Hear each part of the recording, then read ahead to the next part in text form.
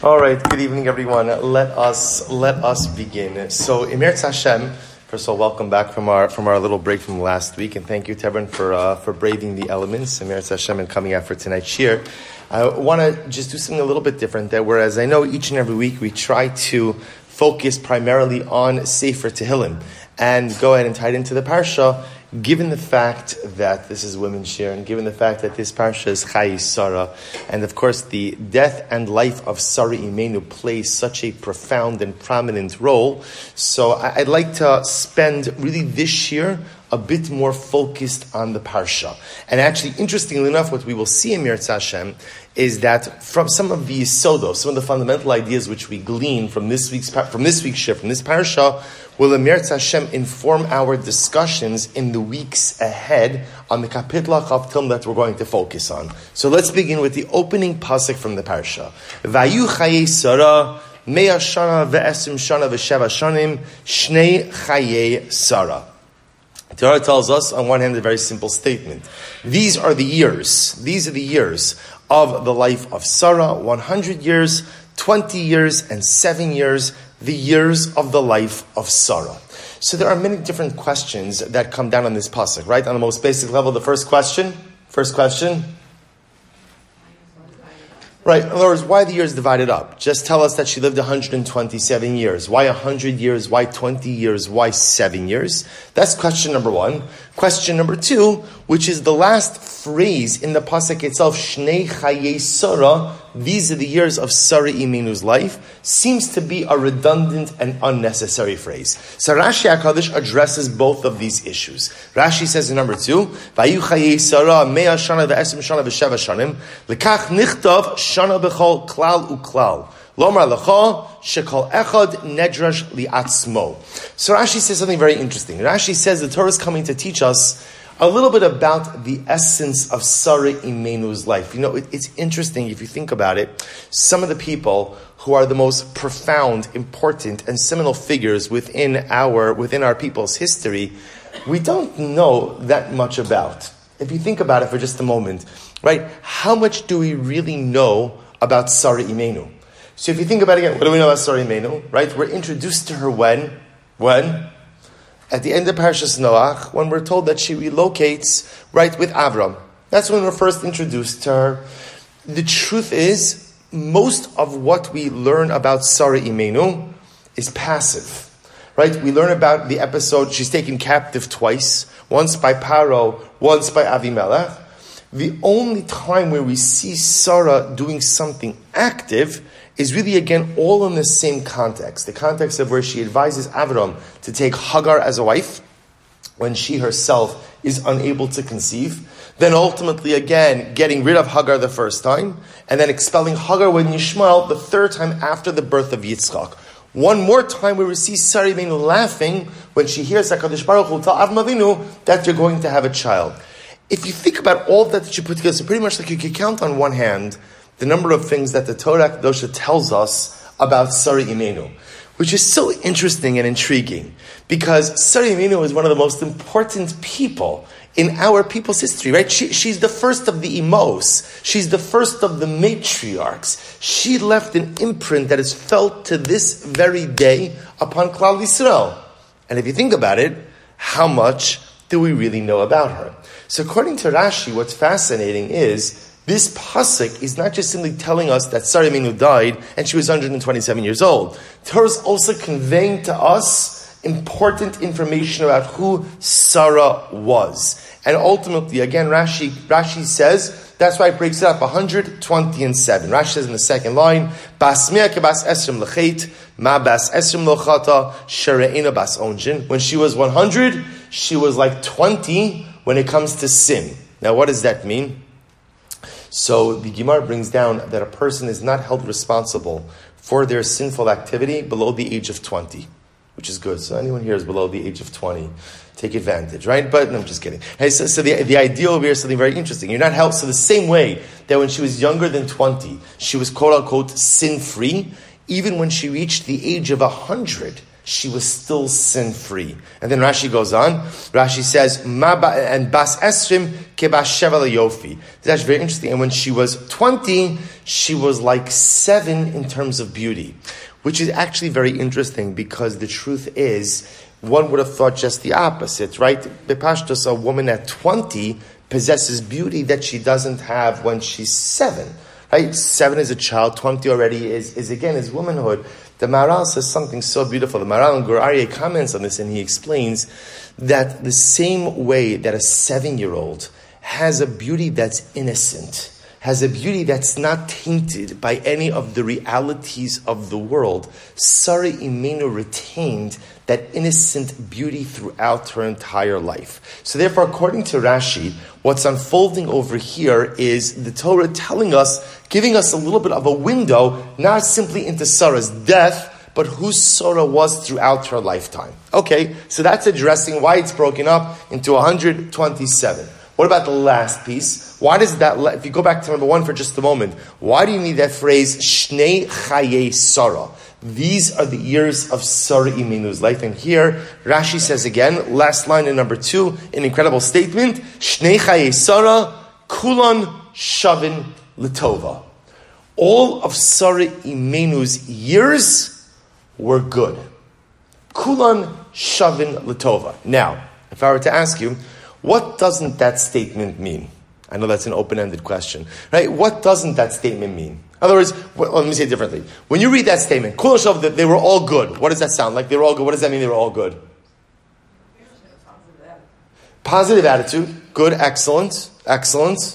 Good. Any other suggestions? No averos. So it's interesting because that's often the reflexive understanding. But we know, as tempting as that sounds, is that possible to be true?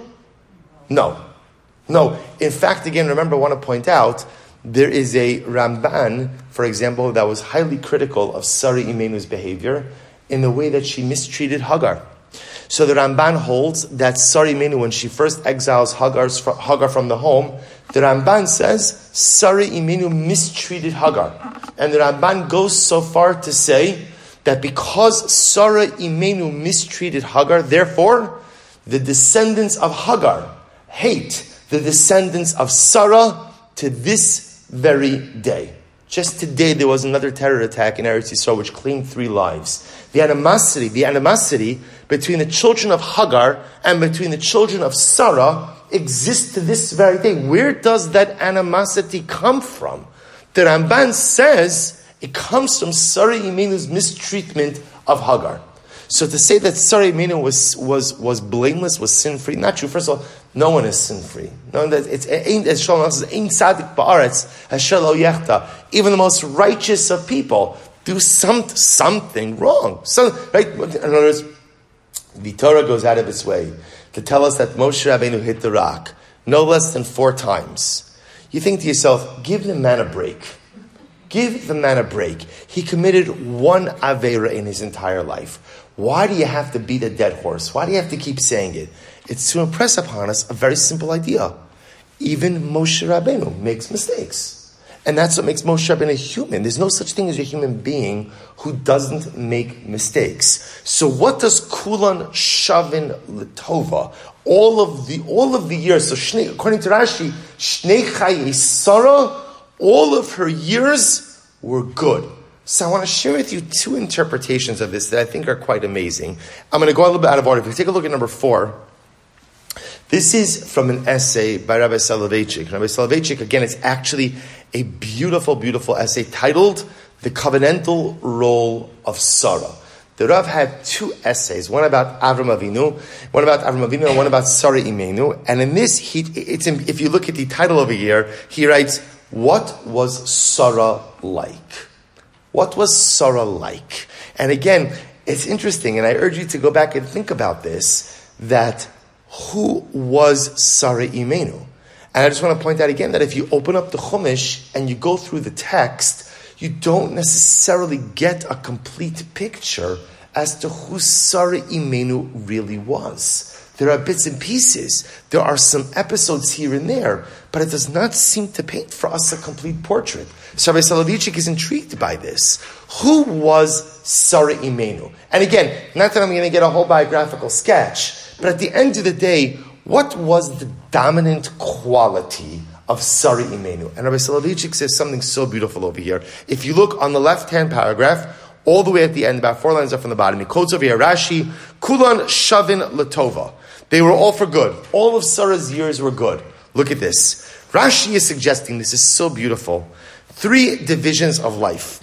Childhood, youth, and adulthood on the right-hand column need not be mutually exclusive. Now, what Rabbi Soloveitchik is doing over here is he's blending the 2 parts of Rashi. Right? Rashi first comments on Mea Shana, as right, Mea Shana, Esrim Shana, the Sheva Shanim. 100 years, 20 years, 7 years. So remember, Rashi broke the Torah breaks down. Rabbi Soloveitchik says, what's 120 and 7? Different stages of life. Different stages of life, right? Ultimately, again, we'll call, working backwards, 7 is childhood. 7 is childhood. 20 is youth. And ultimately, again, 100 represents adulthood. 3 different stages in life. And Rabbi Soloveitchik says something absolutely amazing. When people age, not that anyone here knows anything about that, right? But maybe you have a friend who's aging, right? So people age. What usually happens as people age? They usually go from one stage to another and assume that once, in other words, as now I start a new stage, the previous stage is over. So I was a child, now I'm transitioning from childhood into youth, into young adulthood. My childhood is over, my youth has begun. Now my youth is over, ultimately again, adulthood has begun. Rabbi Soloveitchik says something amazing. He says, it doesn't have to be that way. And in fact, that's not the ideal way to live, to transition from stage to stage. Instead, how should one live? And this is incredible. One could retain, the right-hand paragraph, one could retain the positive strength of past stages even as we progress in life. The charismatic covenantal personality, indeed, this is the mark of true greatness, is able to absorb, to experience the qualities of 3 periods simultaneously. The child is in, so again, before we go on, Rabbi Soloveitchik says, do you know what it means to lead a successful life? It's the ability not to go from stage to stage and leave each stage behind you. It's to go from stage to stage and to take each stage with you. So what does this mean? This is so beautiful. The child is endowed with a capacity of all-absorbing faith and trustfulness. Youth bursts with zealousness, idealism, and optimism. The adult, mellowed with years, has the benefit of accumulated knowledge and dispassionate judgment. To me, these lines are so incredibly profound. Rabbi Soloveitchik is describing the 3 different stages in life. Again, what does a child have? Right? A child ultimately, again, has trust. Right? The child sees the world in such a simple and beautiful way, trusting that all is good around him or her. What does youth have? Optimism, idealism, a zrizus, a zealousness, right? I can do anything, accomplish everything. And then what happens? What does adulthood have? Adulthood has dispassionate judgment. The ability to kind of see things for what they are, to not make rash decisions, and the ability to think things through. Writes Rabbi Soloveitchik, each age is physically and psychologically attuned to particular emphasis, but the superior individual can retain and harmonize the positive strengths of all 3 periods during his entire lifetime. Listen to how profound this is. Right? What does it mean to live a successful life? Living a successful life is when you could simultaneously be a child, right? A youth, and an adult. It's when you can simultaneously harness all of these powers within you at the same time. Rabbi Soloveitchik writes, Sarah was such a person. The goodness of her life was equally distributed. Kulam shavin letova. The Rav says this is what Rashi means. When the pasuk says Shnei Chayei Sarah, these were the years of Sarah's life. And Rashi adds in his comment, Kulan shavin letova. They were all good. Rabbi Soloveitchik wants to suggest that what Rashi is saying is that Sarah Imenu was able to take each and every stage with her in the progression of life. She was at the same time a child in her total faith, youthful in her exuberant idealism, and an adult in the maturity of her judgment. What a beautiful idea. This was the tribute Avraham bestowed on Sarah. So you want to know who Sarah Imenu was? Sarah Imenu was a person who was simultaneously able to be a child, a young adult, and a mature adult, all at the same time. And by the way, if you think about this, you see this in Sarah's life. Where do you see her childlike qualities? Where do you see her childlike qualities? When she, right? Well, good, when she laughed, that's also beautiful. That maybe just the innocent laughter of like a child's laughter, beautiful. Even earlier, she follows Amram. Right? Imagine for a moment your husband comes home one day and says, listen, God spoke to me. God spoke to me. Good news. Pack up. We're going. We're going, right? Where? I don't know. God didn't tell me that piece of information. Right? So can you, again, just think about how you would, no matter how pious you think your husband might be. Right? Imagine, I think most people, and again, most rational people would say, you know what, maybe you haven't eaten in a while. You should relax a little bit. Take a day off tomorrow. Maybe we need a vacation before you go. In other words, what is Sarah? Avinu comes home. He says, God spoke to me. He told me Lech Lecha. And what does Sarah Imenu say? What does she say? Wait, when are we leaving? When are we leaving? That's a child's trust. That's a child's trust, right? A child has a trust in a parent that is not a rational trust. It's an irrational trust that only a young child can have. Sarah Imenu has that level of trust and innocence. But she's also a young adult, right? A young adult in what she has ridiculous idealism. Where do we see Sarah Imenu's ridiculous idealism? When she tells Avraham to take Hagar. See, you have to understand something. When Avraham and Sarah didn't have children, what was Avraham's plan regarding their infertility? What was his plan? No. He didn't have a plan. In other words, Sarah's my wife. I love her. This is it. So if HaKadosh Baruch Hu is not going to give us children, then, again, we understand Avram and Sarah were a profound power couple. And just to understand the profundity of their interconnectedness is after Sarah Imenu dies, what does Avram Avinu accomplish? Nothing. Right? I shouldn't say nothing. He marries off Yitzchak. That's this week's parasha, right? Because remember again, Sarah Imenu dies at the beginning of this week's parasha. A good part of the parasha is Avram sending Eliezer to find a wife for Yitzchak. And then, by the way, what happens afterwards? Avram dies. It sounds like the Torah tells us he marries again, has a few more kids, right? And then he dies. The dynamic activity of Avram Avinu comes to a close with the death of Sarah Imenu. So Avram didn't have a plan for infertility. The plan was, this is what HaKadosh Baruch Hu gave us. This is what it is. I'm content with you. And, Rabbi Soloveitchik, again, has a beautiful essay. He has essays on marriage. And one of the things that the Rav writes about, that you learn from Sarah Imenu and Avram Avinu, is that we often think of marriage as a vehicle for procreation.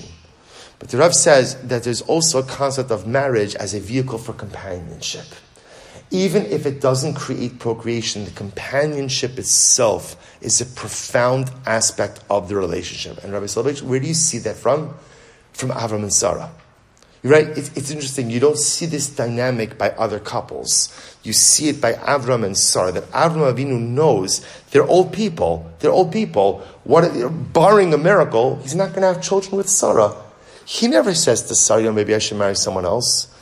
This is it. I love my wife. I'm content with this life. This is it. Sarah, in her youthful idealism, says, you need to take another wife. You need to take another wife.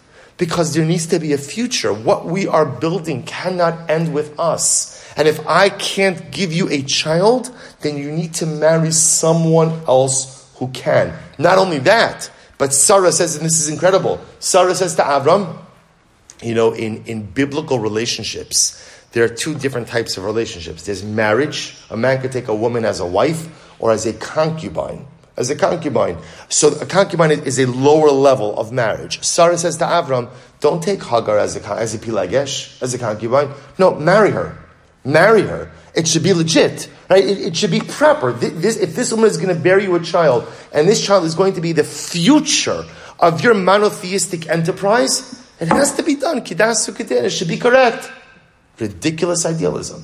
Sarah Imeinu is so committed to their life's work, to their life's mission, that she tells her husband, go ahead and marry another woman. Okay, where do we see Sarah Imeinu's mature, dispassionate judgment? Remember, Sarah has to tell her husband to do something very difficult, which is to expel Yishmael from the home. Avram Avinu is very resistant. HaKadosh Baruch Hu intervenes. And what does Hashem tell Avram Avinu? Right, it's amazing. Women always get that question right? Incredible. Kol asher tamar elecha Sarah shma bikola. Whatever Sarah Imenu tells you, listen. Wow. You know what HaKadosh Baruch Hu is saying, Avram Avinu? Your wife is a wise woman. You can't make a dispassionate decision over here because this is your son. She can.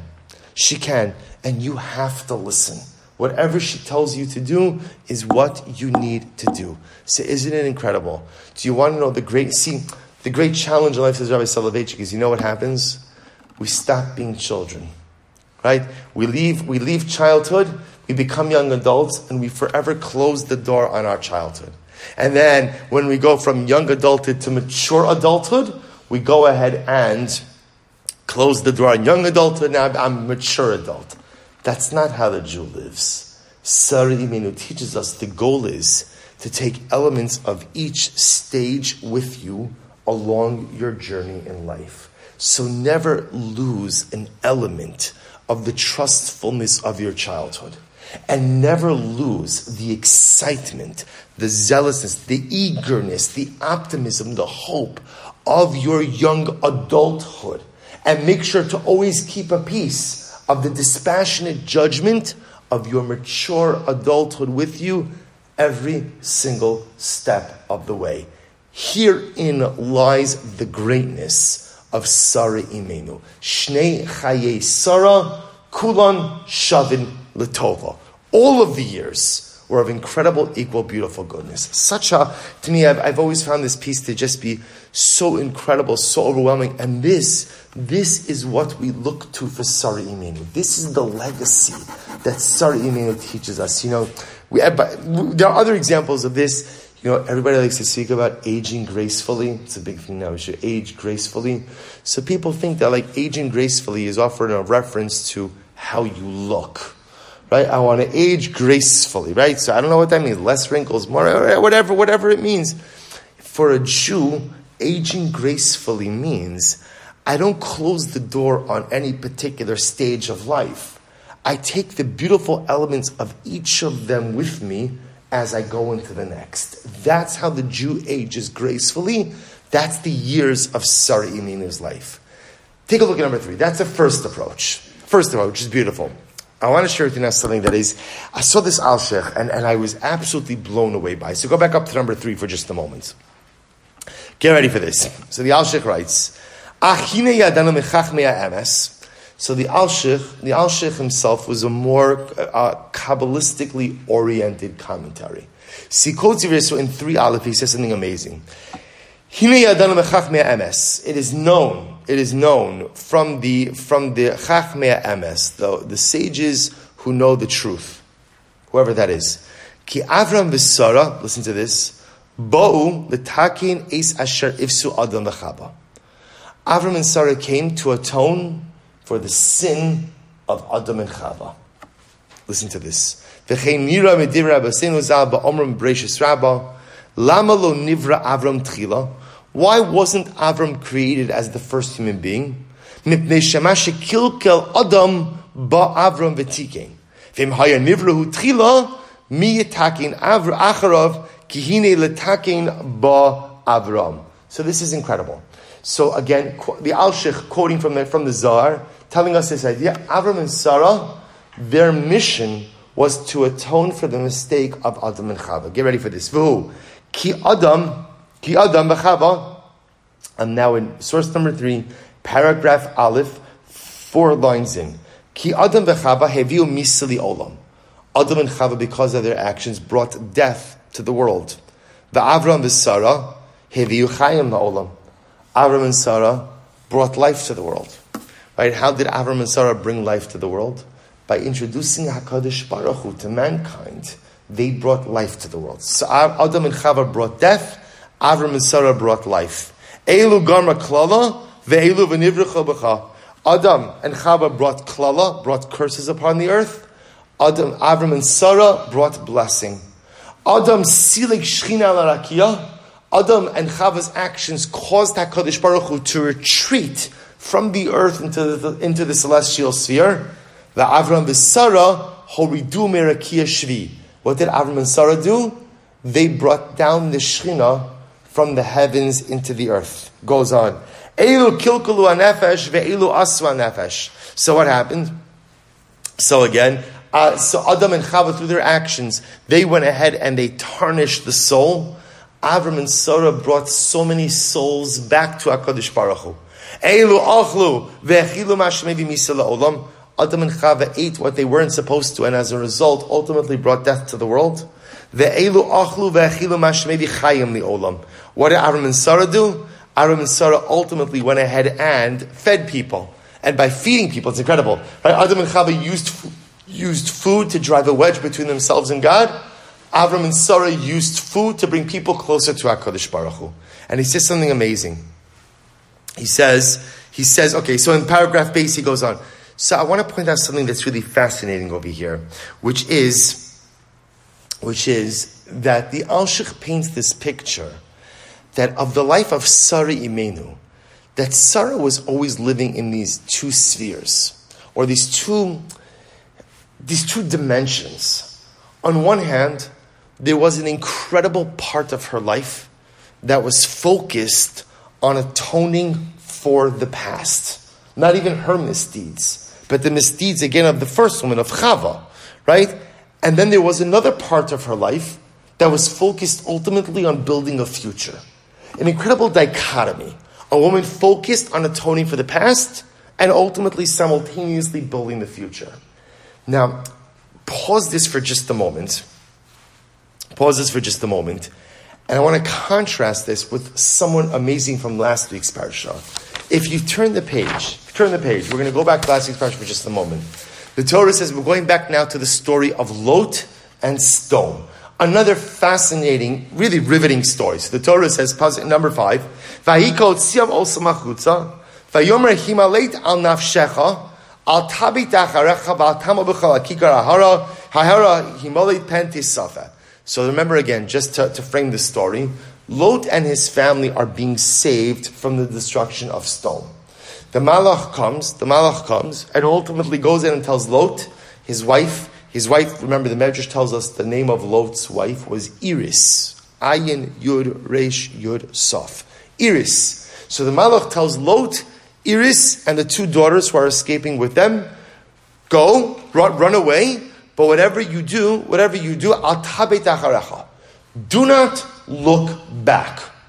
Do not look back. Okay, skip for just a moment to number 7. What happens? V'tabet ishto me'acharav v'tehi nitziv melach. Iris looks back, and what happens? She becomes a pillar of salt. So there's a couple of questions you have to analyze over here. Question number 1 is why can't they look back?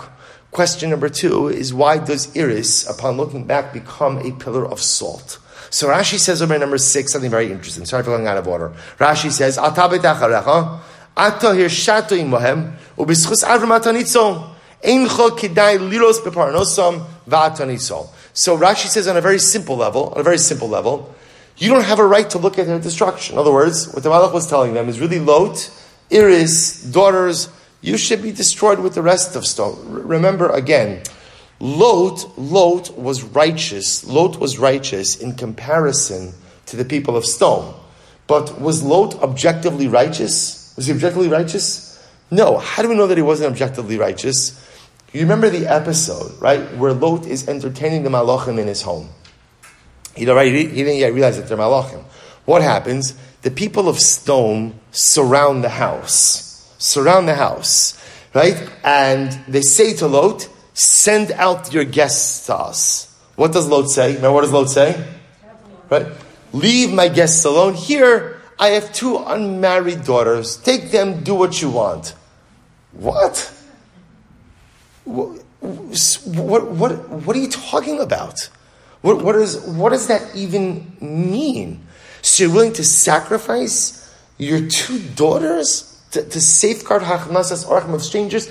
See, that's what Sodom does. Sodom warps everything. It warps everything. So Lot, remember, so this was the guy who was willing to give up his 2 daughters to some angry mob outside of his house. So the Malach says, don't look back.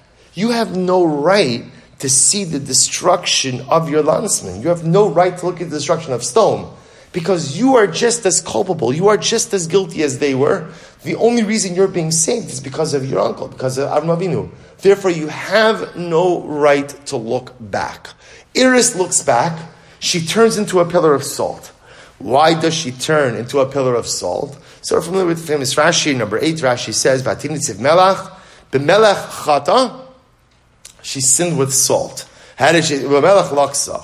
Amra lo t'nima at melach lo archim alalu. Amra lo afa minak hara ze atama lahani makom hazeh. So again, Rashi quotes the Medrash. The Medrash says that when Lot brought home the guests, he served them some bread. He asked Iris for some salt, and she went ballistic on him. Right? It's bad enough that you go out and you bring home guests. It's bad enough that you have this halach nasas archim thing. Now you want me to feed them, and it's not enough to feed them. Now you want to give me salt. So Rashi Medrash quotes over here that because she was reticent to give salt, therefore she turns into a pillar of salt. Okay, so this is the conventional understanding of Rashi. But let's try to look at this a little bit deeper. Let's try to understand. See, because what's the one unanswered question, all of this? So now I know why they can't look back. All right? I know according to Rashi now, again, why she turned into a pillar of salt. What question remains unanswered? Why did Iris look back? At the end of the day, why did she look back? In other words, again, you know Sodom is being destroyed. You know that you're being saved even though you don't deserve to be saved. You're given one simple instruction. Well, it's funny how like so many of the stories of the Torah are the same. It's the same story. People given one simple instruction and unable or unwilling to comply with one simple instruction. Adam, Chava, don't eat that fruit. Iris, don't look back. And there's multiple other. So why does she look back? So the Medrash writes in number 9, something very moving. The Medrash writes, Nichmaru rachameha al benoseh hanesuos. So remember again, there's another part of the story. So Lot and Iris had 4 daughters. 2 of them were married, 2 of them were unmarried. Lot tries to convince his sons-in-law and his daughters to flee with them. So the Torah says, "Vahi be'enov kimitzachek." They didn't take him seriously. So according to the Medrash, what happens? Iris, and it's truly heartbreaking, Iris is escaping Sodom with only 2 of her daughters, with her 2 unmarried daughters who were at home. So why does she look back? Why does she look back? Writes the Perkei Rabbi Elazar, number 9. Ve'bita achareha lir osim holchos achareha. Why did she look back? Because she was hoping maybe last minute my married daughters are coming. She was a mother.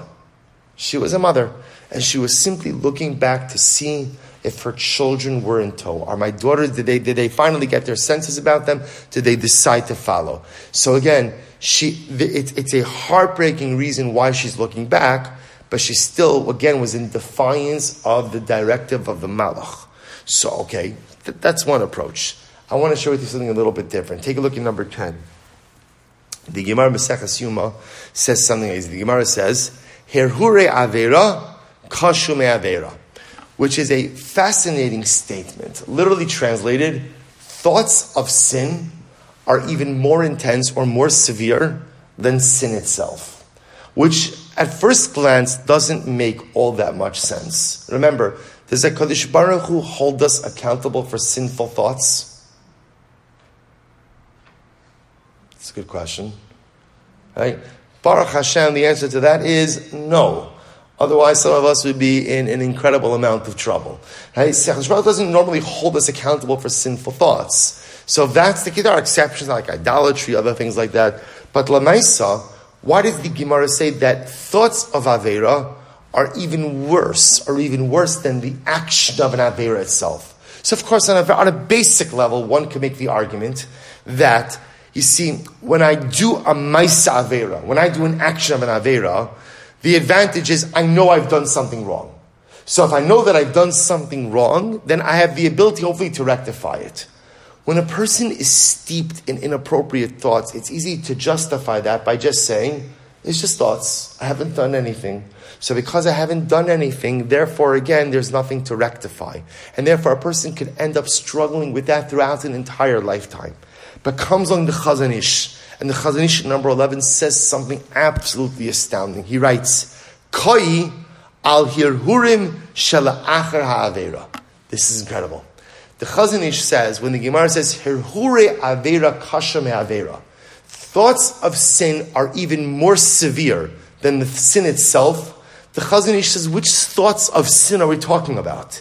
He's talking about preoccupation with the fact that I've done something wrong after I've committed the wrong. Right? We know this, because we've all experienced this. I commit an Aveira, so I've done the action. What often happens after I sin? What happens? What happens? Guilt. Guilt. And by the way, having a feeling of guilt is a good thing. That means that my neshama is sensitive to sin, right? When there's no guilt, that's actually scary. That means that I'm even in a greater state of disrepair than I even realized. So the Chazon Ish says something amazing. He says, Hirhure Aveira kasha me Aveira, thoughts of sin are even more severe than the sin itself. The Chazon Ish posits refers to the guilty feelings after I sin. Get ready for this. Lachshov machshavas yeyosh. Because says the Chazon Ish, sometimes I'm so overwhelmed by guilt that I'm just simply ready to give up. I feel so badly about myself. I feel so down on myself. I feel like I've failed so profoundly that I'm literally ready to throw in the towel. So it says the Chazon Ish. That's what it means.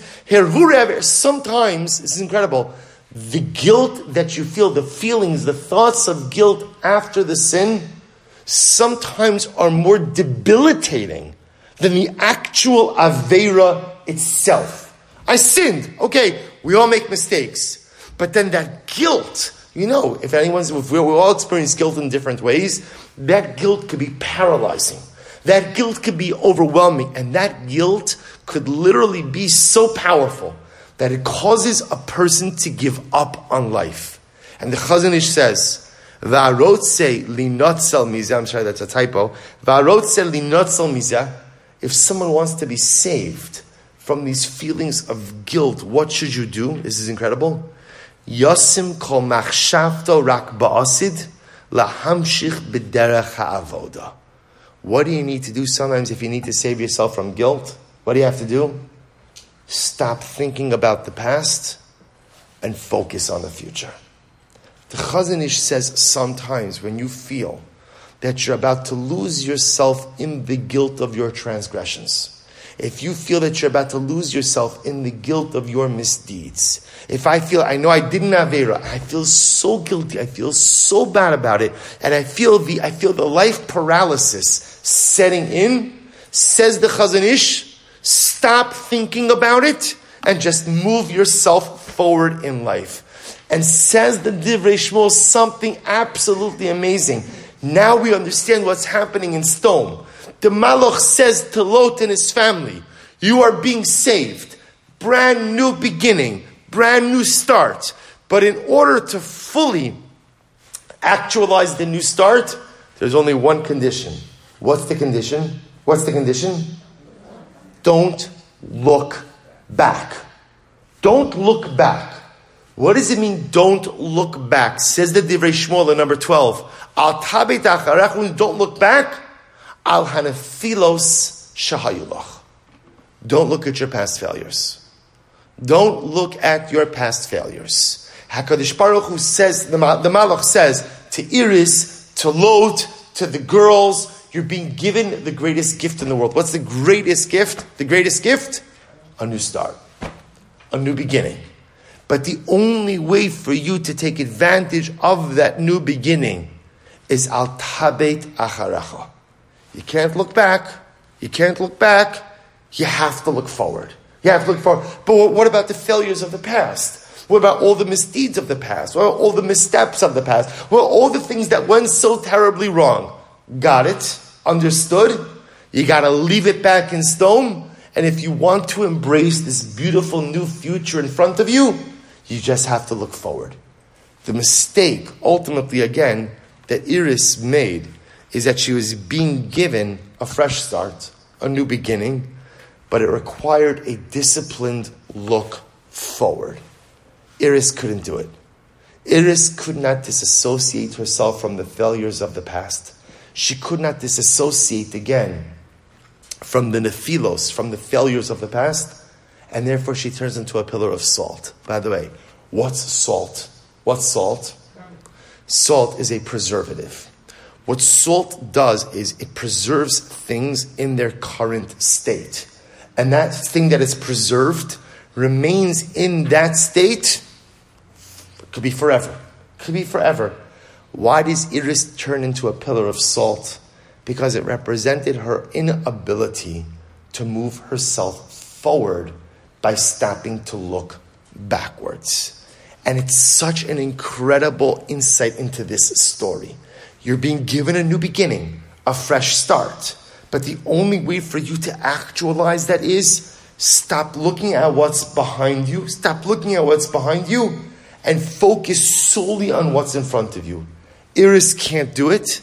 And when you can't stop looking at your past, what you become is a pillar of preservative. What you become is a pillar of salt, forever preserved in where you are, unable to go ahead and move yourself forward. You know, the mashal, I've quoted this many times in the past, one of my favorite mashalim. The Ber Parsha, he brings down this beautiful idea. He says, if you could imagine, somebody's driving, and the person says, you know, when I drive, all I do is I look in the rear view mirror. That's all I do. The whole time I'm driving, I just drive, I just look in the rear view mirror. Right? You would hear then you say, that's ridiculous. Right? All you do is you look in the rear view mirror, you're going to get into an accident. Right? What do you have to do when you drive? You have to look ahead. You have to look ahead. You want to get from point A to point B. If all you're doing is looking in the rear view mirror, you're not going anywhere. But if you look ahead, then there's no telling what you could accomplish, where you can go. So this was Iris. So what we see from this particular episode is this concept. And this, I think, is one of the most difficult things in life, where sometimes I know that I have a past that's really broken. Or I shouldn't say it's really broken. I know that I have a past that has broken stuff in it. And so human nature is often like, I can't move myself forward until I fix everything in my past, right? Doesn't that make sense? I should first take care of everything in the past so I can move forward. So essentially, what HaKadosh Baruch Hu tells us is, good luck with that, right? Because there's almost no one who could repair everything in their past. There's going to be some stuff that is broken and is going to remain broken. And what I have to learn is the art of not looking back. I have to learn the art of kind of sometimes letting the past be the past, recognizing that some parts of it are painful, some parts of it are difficult, some parts have left me bruised and battered, but you know what? What's done is done. What's done is done. And there's nothing I can do to fix that, to alter that, to change that. And therefore, again, the only advice I could find for myself is, al tabeit acharecha. Stop looking back and just simply focus on looking forward. That's the message of Iris. But then comes Sarah Imenu, And Sarah says, but 1 second. But 1 second. You can't not look at the past at all. Right? Remember again, even if we go back to our driving mashal, while it's true that you are supposed to go ahead and look forward, right? There's a reason why the rear view mirror is there. Right? Why is the rear view mirror there? It's an important good piece of driver's ed 101, right? Why is the rear view mirror there? Right? What role does the rear view mirror play? I'm sorry, because somebody's too close behind me. Good. Why else? You have to. Everybody here is Amish. You drive a horse and buggy. No one uses rear view mirror for it. In other words, remember the biggest reason you need a rear view mirror is if you want to change lanes.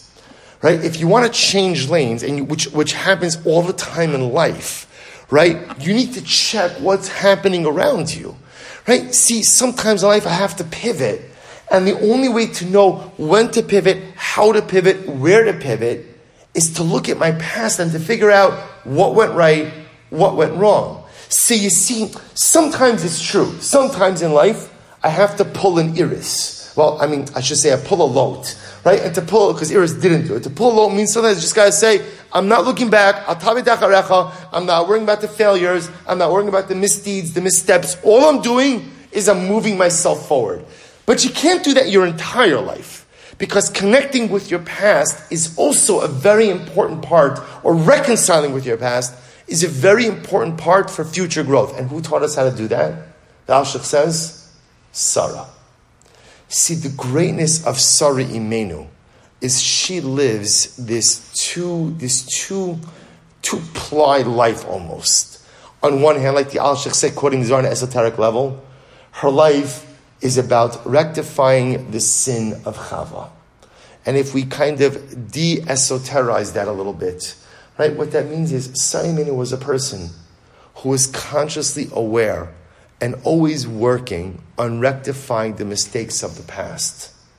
But at the same time, she never allowed the rectification of the past to derail her dynamic activity in building a future. That's what it means to be a successful person in this world. Kulan shavin l'tova. To be the kind of person who looks in the rearview mirror. What happened? What went wrong? What went right? How could I replicate the stuff that went right? How could I avoid the stuff that went wrong? And what could I learn from the things that went wrong so that I could lead a better life going forward? And at the same time, filled with excitement, optimism, hope, and joy for what the future has in store for me. It's two different models of living, and they're both correct. The Iris model is the model that teaches us that sometimes when I need to move myself forward, and sometimes the past is too difficult, too painful, or too overwhelming to deal with, sometimes you just got to let it go and move yourself forward. Let the failures go. That works at times. That sometimes is like a Band-Aid to move yourself forward in life. But if you want to be successful, I need to lead a Sarah Imenu life. And to lead a Sarah Imenu life, Shnei Chaye Sarah, Kulan Shavin L'Tova. What does it mean they're all good? A Sarah Imenu life is a life where I'm able to be conscious and aware of my past. And again, one more time, what that means is to identify the things that went right so I could replicate them, and to find the courage to identify the things that really have gone wrong. To figure out why did they go wrong? How did they go wrong? And what could I learn about myself and about life from those missteps and misdeeds? But at the same time, while I'm learning from my past, I have to at the same time be building a beautiful, dynamic, and incredible future. Learn from the past, grow from the past, atone for the past, but simultaneously build something beautiful for yourself in the future. Sometimes you have to be an iris. Sometimes you have to be a lot. That's episodic. And episodically, I have to behave like that. But the goal ultimately, again, is to try to become a Sarah Imenu. And it's incredible because although to kind of bring it full circle, it's true. The Torah Kedosha doesn't tell us all that much about Sarah, which is really pretty amazing to think about it. The first of the matriarchs, do we know her? Do we really know her? So the truth is, it depends how you define knowing someone. If you define knowing someone by knowing about their childhood, who their parents were, how they grew up, where they lived, then the truth is we know very little about Sarah Imeinu.